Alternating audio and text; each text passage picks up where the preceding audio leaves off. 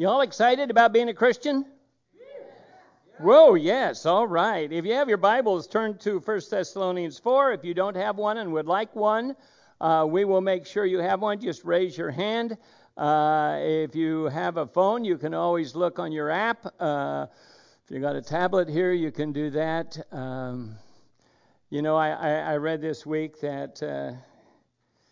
Where did it go? Moses was the first one to get the information on his tablet from the cloud, something like that, Anyway, I didn't get that exactly right, but that's kind of how it went. But if you have your Bibles, turn to 1 Thessalonians 4, and we're going to be looking at verses 13 to 18. We started this passage last week, but there's way too much to get into just one week because you need to know a little bit about everything that goes around it. And it's talking about when Jesus comes back for the church.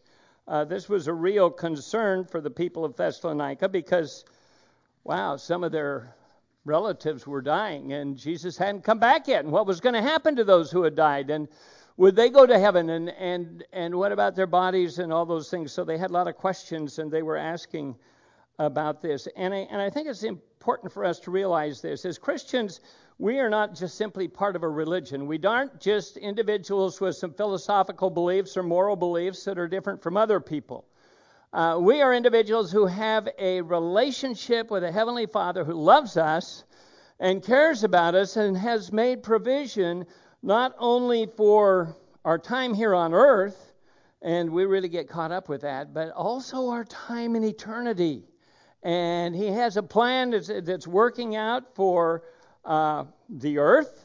He's not through with the earth yet. He's not through with the people of the earth, but also for our eternal destiny. And we get into some of that as we begin into these passages. And so it's, I hope it's exciting for you as you begin to think about it. No matter how I present it, just think about the potential and the possibility of what's going to happen for each and every one of us. But let me read to you from 1 Thessalonians again, verse 4, beginning in the 13th verse, and I'm going to read down to the end of the chapter, verse 18. It says, "But we do not want you to be uninformed, brethren, about those who are asleep." And simply, it's not people that are sleeping here this morning, it's those who have died, those who have been laid in the grave or whatever is done with the body, so that you will not grieve, as do the rest of those who have no hope. For we believe that Jesus died and rose again, and even so God will bring with Him those who have fallen asleep in Jesus, or through Jesus. In other words, they're believers. For this we say to you by the word of the Lord, that we who are alive and remain until the coming of the Lord will not precede those who have fallen asleep. For the Lord Himself will descend from heaven with a shout, with the voice of the archangel, and with the trumpet of God, and the dead in Christ will rise first. Then we who are alive and remain will be caught up together with them in the clouds to meet the Lord in the air, so we shall always be with the Lord. Therefore, comfort one another with these words. They were confused about when Jesus was coming back. I'm sure Paul, as he was teaching them, talked about the fact that Jesus was coming back soon, because I really believe that Paul thought Jesus would return for the church before Paul died. His coming was imminent. It doesn't mean immediate, but imminent. It means that we can be assured that it's going to happen. And you can also know that there's nothing else that has to happen before Jesus comes back in the rapture. I've had a lot of people come to me and say, "Do you think He's coming soon?" I said, "Yeah, I think He's coming soon." "Well, the signs show that." Well, the signs are about when Jesus is going to come back and establish His kingdom on earth. It's what they call the second coming. But the rapture is before that. And so there's nothing that needs to happen before the rapture takes place. We don't need to sit back and look for the signs, because He could come before we get out of this building this morning. Everything is set for that to happen. And so we need to be aware of that His coming is imminent, and we need to be expecting it. Now, I'm not setting dates. I've heard people do that. I remember going to a series of meetings in probably in the late 70s. Jack Van Impe was doing meetings in Southern Oregon, and I went there. And Van Impe said he will be back in the next 10 years. I would say you're not making book. You can make book on it, but we're not gambling this morning. So he'll be back in the next 10 years. Jack Van Impe died about a year or so ago, and Jesus hasn't come back yet. Does that mean he's not coming? No, it just means that we don't know the date. Jesus said we don't know when that's going to happen. There was another man writing back then. His name was Hal Lindsey. He wrote The Late Great Planet Earth. And he also said it's going to be right away. And it hasn't happened yet. Am I saying it won't happen soon? No, I think it's going to be soon. To tell you the truth, when I look at all of the signs that lead to the second coming when Christ sets up his church, boy, I look at the European Union, and it says that there's a 10-nation confederacy that comes out of the old Roman Empire that's there. It talks about a union between Gog and Magog, which is Russia, those nations in the north, and with Persia, which is, anybody know who Persia is? Iran. Well, and we're seeing some of those taking place. The nation of Turkey, some of those nations around there are beginning to come together, and we see some things happening. And you look back in the book of Ezekiel, and it talks about those things. And so I believe it's soon. Another writer that led us to believe it would be soon was Tim LaHaye. Anybody read the Left Behind series? Boy, that was big a few years ago. Everybody was I can remember guys in my church, they could hardly wait for the next book to come out. And they were down to the bookstore so they could get one of the books on the Left Behind series. But what I want you to realize is, even though we don't know when, we should be waiting and we should be watching. And we need to know that as to the appointed time, that's when the end shall be. God has laid a time. When we look at this idea of his coming, there was really two comings that were presented where he would come to the earth. There was the first coming, second coming. And for those of you who may need just a refresher course, the first coming had to do with when he came as a baby. He came as a sacrificial Savior. He didn't come as a conqueror to destroy the nations of the earth. He came to give his life, and we know that he came as a baby. He was a God-man. He went to the cross. He died. He was buried. He rose again and ascended into heaven. Do you know what the Bible says? It says, because Jesus rose, we can be sure that we will too. It's the confirmation. And we're going to come back and look at that. Second coming is when Jesus comes back and establishes his kingdom here on earth. And if you go back to Revelation chapter 19, I just want to read some of these for you because it gives you an idea of his coming and conquering. And he's going to set up his 1,000-year reign, I believe, on the earth, and it's going to be a utopia. Very literal of what's going to happen. But let me just read some of these passages. Chapter 19, verses 11 through 16. It says, I saw the heaven open. This is Revelation. I saw the heaven open, and behold, a white horse, and he who sat on it is called Faithful and True. This is Jesus coming back. And in righteousness he judges and wages war, and his eyes are a flame of fire, and on his head are many diadems. And he has a name written on him which no one knows except him. He is clothed in a robe dipped with blood. His name is called the Word of God. We see that in John chapter 1 in the first 3 verses. And it says, and the armies which are in heaven, clothed in fine linen, white and clean, were following him on white horses. And I believe that's the saints coming with him. And from his mouth comes a sharp sword, so that with it he may strike down the nations, and he will rule them with a rod of iron. And he treads with a winepress with fierce wrath of God, the Almighty. And on his robe and on his thigh he has the name written, King of Kings and Lord of Lords. Goes over to verse 19, and it says, and I saw the beast and the kings of the earth and the armies assembled to make war against him. And he sat on a horse against his army, And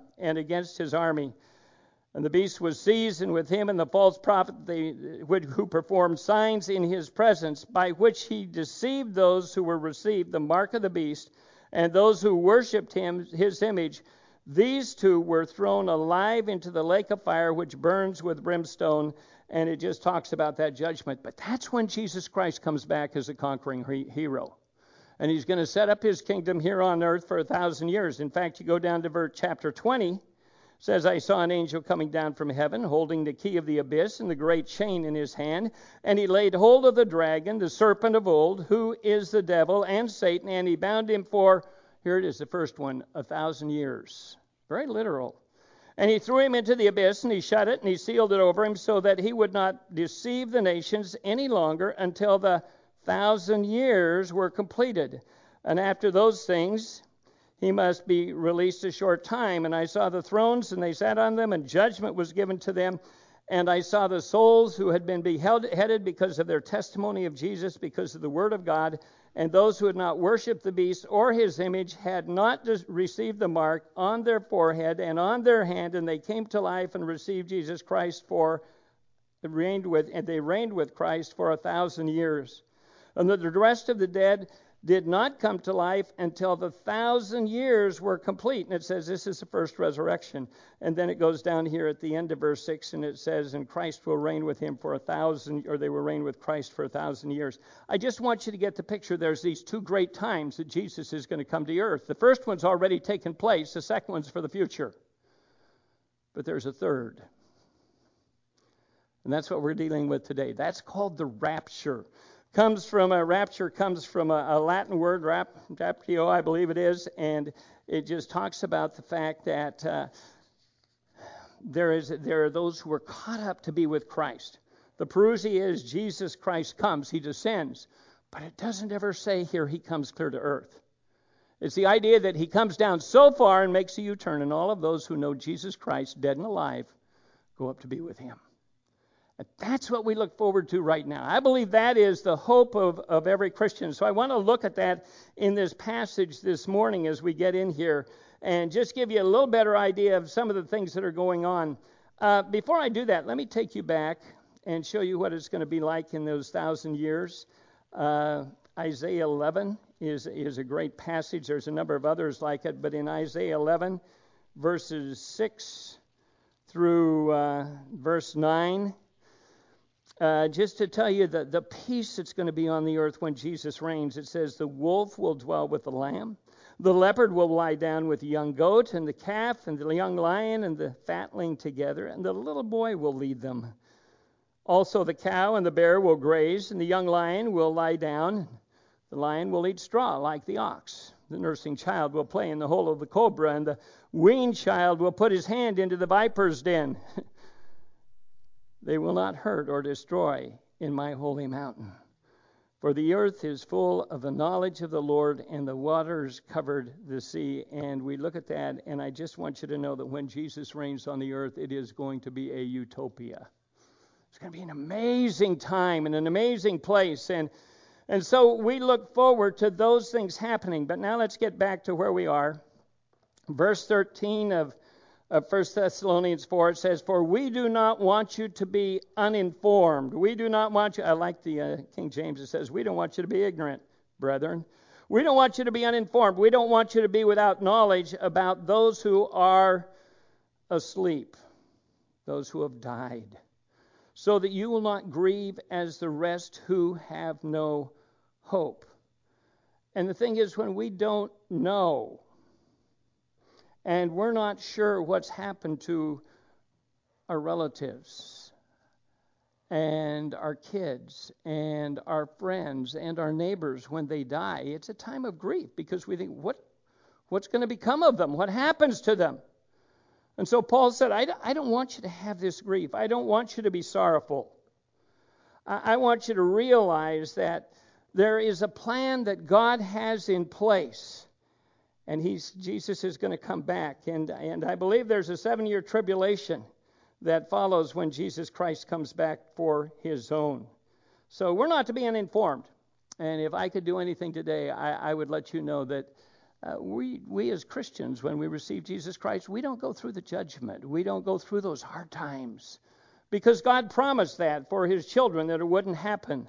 And then we go to verse 14, and it says, if we believe that Jesus died and rose again, and we do, even so God will bring with him those who have fallen asleep in Jesus.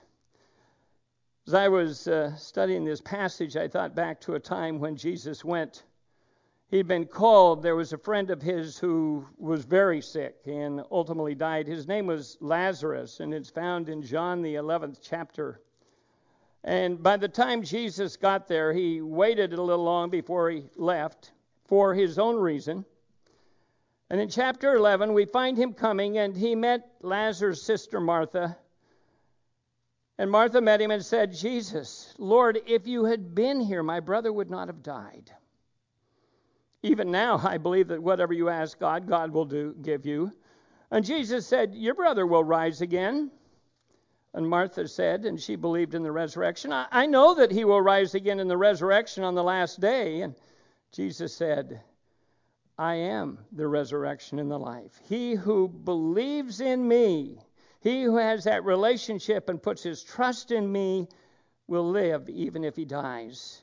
And everyone who lives and believes in me will never die. Do you believe this? And she said, yes.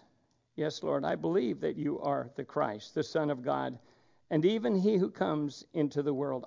I believe those things about you. 1 Corinthians 15 is probably one of the greatest passages that deals with the resurrection. And it gives us some of the important things that we need to know about what's going to happen with the body and what's going to happen to us as we die and the body is laid in the grave. In 1 Corinthians 15, beginning in verse 3, Paul said, I delivered to you as of first importance what I also received, that Jesus Christ died. And you remember in our other passage it says, if he died and rose again, do you believe these things? It says Jesus Christ died for our sins according to the Scripture, and that he was buried, and that he was raised on the third day according to the Scripture. And then he appeared to Cephas and to the 12 and ultimately up to 500 people. But it's the idea that our resurrection is based on Christ's resurrection. Now let's go over to verse 20 or 12 of this same chapter. It says, if Christ is preached that he was raised from the dead, how do some among you say there's no resurrection of the dead? And if there is no resurrection of the dead, not even Christ has been raised. And if Christ has not been raised, oh man, then my preaching is vain. Your faith is vain. Moreover, we are even found to be false witnesses of God, because we testify against God that he raised Christ, whom he did not raise, if he didn't raise him. If then, in fact, the dead are not raised, for if the dead are not raised, not even Christ has been raised. But if Christ has been raised, your faith not been raised, your faith is worthless, and you're still in your sins. Then those who have fallen asleep, those who have died in Christ, have perished. If we have hope in Christ, in this life only, if all it is about a philosophical understanding of Christianity, we are of all men most to be pitied. But now, verse 20, Christ has been raised from the dead, the first fruits of those who are asleep, and those who have died will come back to be with him. I really like 2 Corinthians, and I'm just doing a teaching time this morning, and we're hitting a lot of scriptures. But in 2 Corinthians chapter 5, verses 6 through 9, it says, therefore, being always of good courage, and knowing that while we were at home in the body, we were absent from the Lord. For if we walk by faith and not by sight, we are of good courage, I say, and prefer rather to be absent from the body, to be home from the Lord. Therefore, we also have as our ambition, whether at home or absent, to be pleasing to him. So, let me give you the picture. If Christ didn't die and come back to life, we don't have any hope. There's nothing to place our faith in. But because Christ did die, and it's a historical fact, and he did rise from the grave, then we have all the hope in the world. But here's what it says happens when you die. I want you to get this, because there are some people that believe in soul sleep. They believe when the body dies, you lay it in the grave, and the soul and the spirit and everything else just stays there. The Bible says, the passage I just read, that when we die, the body will basically be laid aside. It's laid in the grave. God's going to take care of it later. It's not all done with it. But the soul and the spirit goes to heaven to be with him. To be absent from the body is to be at home with the Lord. Okay, you got that? So we can understand that when my relatives, my mom and my dad and my nephew and my granddaughter died, they immediately went up to be with the Lord in terms of their spirit and soul. But the body was left here. But God's not done with your body yet. He's not finished with it yet. When this resurrection comes, we will find that body is resurrected as well. Let me read to you verse 15 and 16 of our passage. Verse 15 and 16, 1 Thessalonians 4, it says, "For the Lord himself will descend from heaven with the shout, with the voice of the archangel, with the trumpet of God, and the dead in Christ, those who are already buried, will rise first." That's the body. And then we who are alive and remain will be caught up together with them in the clouds to meet the Lord in the air. So it shall always be, so we shall always be with the Lord.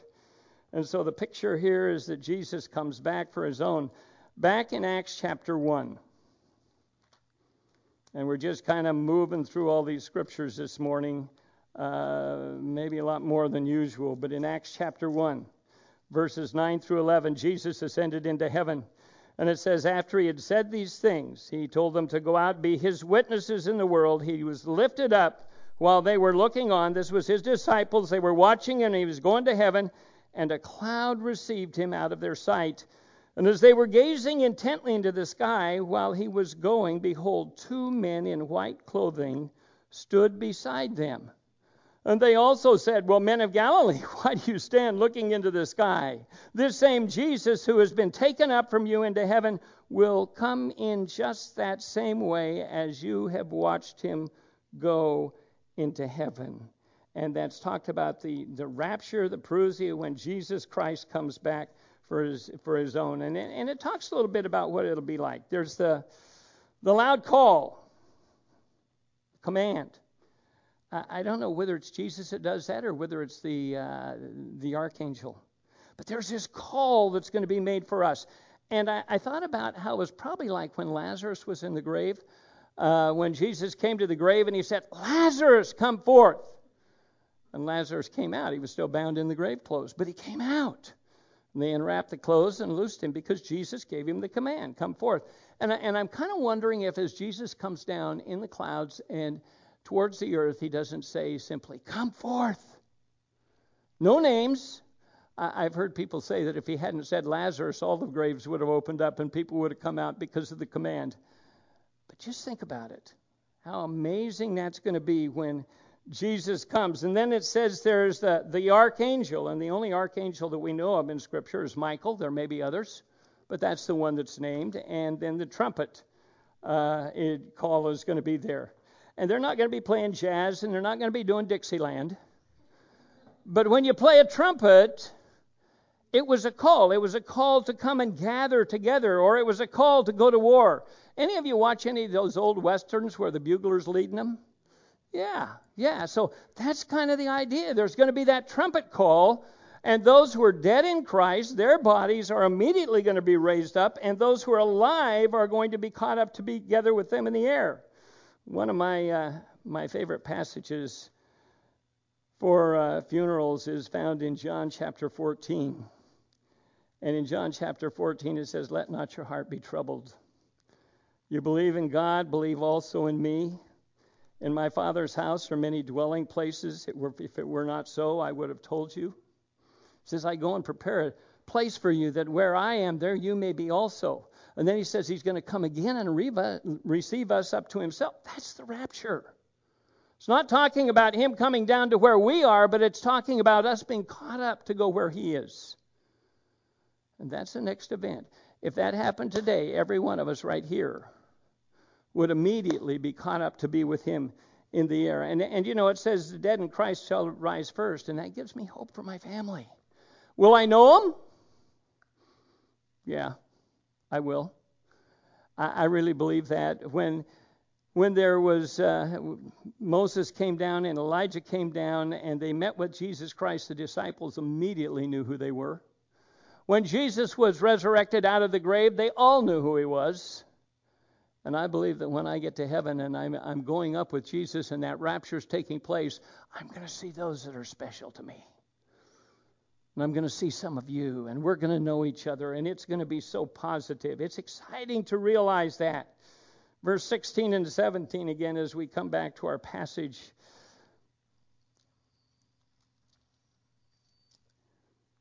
It says, "For the Lord himself will descend from heaven with a shout, with the voice of the archangel, with the trumpet of God, and the dead in Christ will rise first. And then we who are alive and remain will be caught up together with them in the clouds.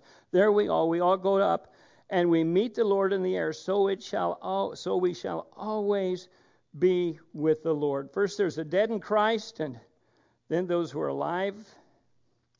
You know, I don't know exactly what that resurrection body is going to be like. The Bible doesn't tell us.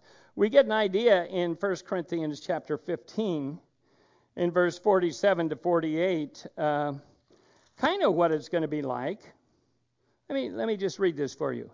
It says, "The first man, that is Adam, he was earthy. The second man is from heaven," that's Jesus.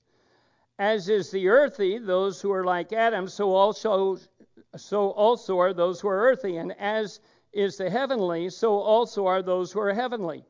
Just as we have been born in the image of the earthy, we shall also bear the image of heavenly, or Jesus.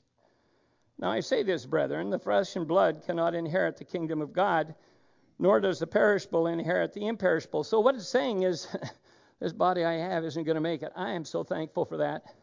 You know, as I get a little older, it doesn't move like it used to move, and it doesn't jump like it used to jump, and it doesn't see quite like it used to see, and all of those things. And that body, when I get it, it's going to be perfect, and it's going to be a body that lasts. In fact, in 2 Corinthians verse 5, it says the body's kind of like an old tent, and we've gone through 2 or 3 different tents because they just don't hold up forever. And that's what the physical body's like. It doesn't hold up forever. It's the perishable, not the imperishable. "Behold, I tell you a mystery. We will not all sleep." In other words, Paul says, we're not all going to die, but we'll all be changed. My dad said that should be on every nursery door. We will not all sleep, but we will all be changed. I believe every child should be changed before their parents pick them up, okay? But that's not what it's talking about here. "In the moment, in the twinkling of an eye, at the last trumpet, for the trumpet will sound, and the dead will be raised imperishable, and we will be changed." You know how fast that is? I could go down there. I won't do this to Daniel, but I go down and go like that right in front of him. See, his eyes blinked. Do you know how fast that's going to be when we're changed and transformed? That fast. It's not this evolutionary process where all of a sudden my body begins to evolve. It's transformed immediately. That's what God's talking about here. "For this perishable must put on the imperishable, and this mortal must put on immortality. And when this perishable will have put on the imperishable, and this mortal would have put on immortality, then will come about the saying that is written, death is swallowed up in victory. O death, where is your victory? O death, where is your sting? The sting of death is sin, and the power of sin is the law. But thanks to God who gives us the glory," or the victory, "through our Lord Jesus Christ." And we are going to be changed, and we're going to be transformed. And it says we are to comfort one another with these words. I thought about the body of Jesus. Some people say, is it just kind of a spiritual apparition that floats around? No. You know, after Jesus came back from the dead, after he rose, disciples were in the upper room, and the doors were locked, and all of a sudden Jesus was in their midst. Somehow his body transformed or translated right into that room. A week later he came down and he did the same thing, but he was physical. It wasn't that he wasn't physical. Thomas could touch his hands. He could see where the nail prints were. He could see where the scar was in his side. He was physical. Later on, Jesus made breakfast for them down by the sea, and they all ate together, and Jesus apparently ate. So he has that physical body that you can feel, you can touch. It has all those things, and yet, bam, it can move so quickly, and it's imperishable. And that's what our bodies are going to be like. I don't know if everything's going to be the same. If you got some issues, maybe you can get plastic surgery on the way up. I don't know. But we're going to have a wonderful new body. I wonder at times what it's going to be like when that rapture comes, when Jesus comes down, the archangel is there, the trumpet of God, the people rise up. I think it's going to be a hard time on earth. Because you have that many people leave, it's going to be chaos, and nobody's going to know where they go. A person that has a wife or a husband that's a believer and they aren't is going to look over and they're gone. Parents are going to be listening to a movie on their TV or whatever, and they've got something hooked up so they can hear the baby in the bedroom and see him maybe on a viewing screen, and they're watching, and all of a sudden there's nothing there, and they go on in and he's gone. Because I believe that when a child has not reached that age of accountability yet, he's going to be with the Lord. We're born with a sin nature, but God's a just and gracious God. When David's baby died, he didn't grieve, and they said, why not? And he said, because my baby can't come to me, but I will go to him. I would imagine there are cars that will be destroyed. Years ago, there was a rumor going around that every one of the major airlines, when they put pilots up, if one was a Christian, they had a non-Christian co-pilot, just in case the one took off. I believe through that chaos, there will come a one-world government. How will they explain it? I don't know. Maybe they'll simply say, we stirred up things on Mars, and they got a little upset up there, and the aliens came back and took all these people. I have no idea how they're going to explain it away, but they will. And the world will go on into a tribulation time, a time of punishment on the nations that turn from God. You and I, though, have comfort. We can know that Jesus is coming back, and we can know that he's going to take us to be with him, which is why I titled this sermon, do you have your ticket? Are you ready to fly? Are you ready to meet the Lord in the air, or will you be left behind? In 1 John chapter 2, verses 28 and 29, it says, now little children, abide in him, so that when he appears, when he comes to rapture us and take us to be with him, we may have confidence and not shrink away from him in shame at his coming. Are we ready? If we know that he is righteous, we know that everyone also who practices righteousness is born of him. Two things about this message. Number one, it's to be a message of comfort because God has a plan for us, and it's not to undergo judgment. It says, there is therefore no condemnation for those who are in Christ Jesus. Told the city of Philippi that they would not undergo the judgment that was come. And that would be that tribulation time. So we can be assured that we're going to go to heaven to be with him. But the other thing it should do is cause us to have a great desire to reach those who don't know Jesus, so they don't undergo that time of judgment, so that they also will be caught up to be with him.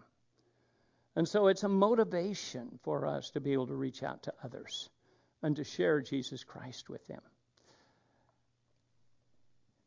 It's a concept that for many it's hard to get. There are some different views, maybe even than I presented today.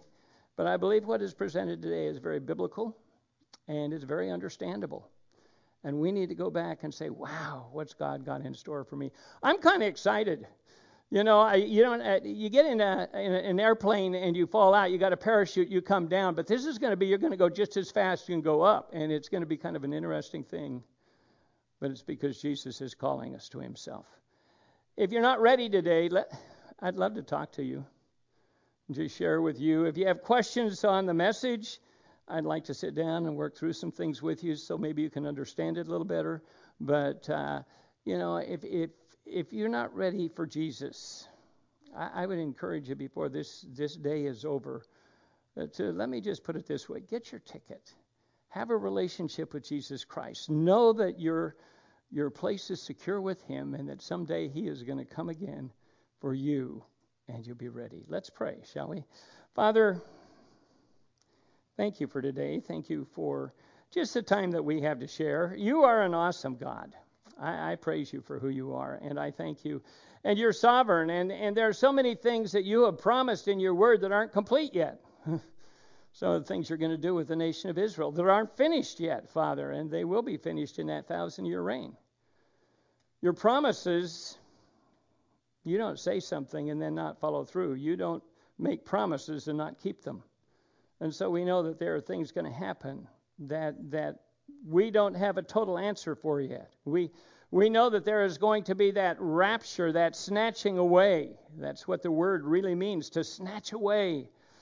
And Father, we know that that's true for every believer that knows Jesus Christ. And I believe it's before the time of judgment, and it's before the 1,000-year reign. You've made that evident. And so, Father, I thank you for, just the hope that we have in you. And your plan for each of us. Thank you, Father. You are an awesome God. In Jesus' name we pray. Amen.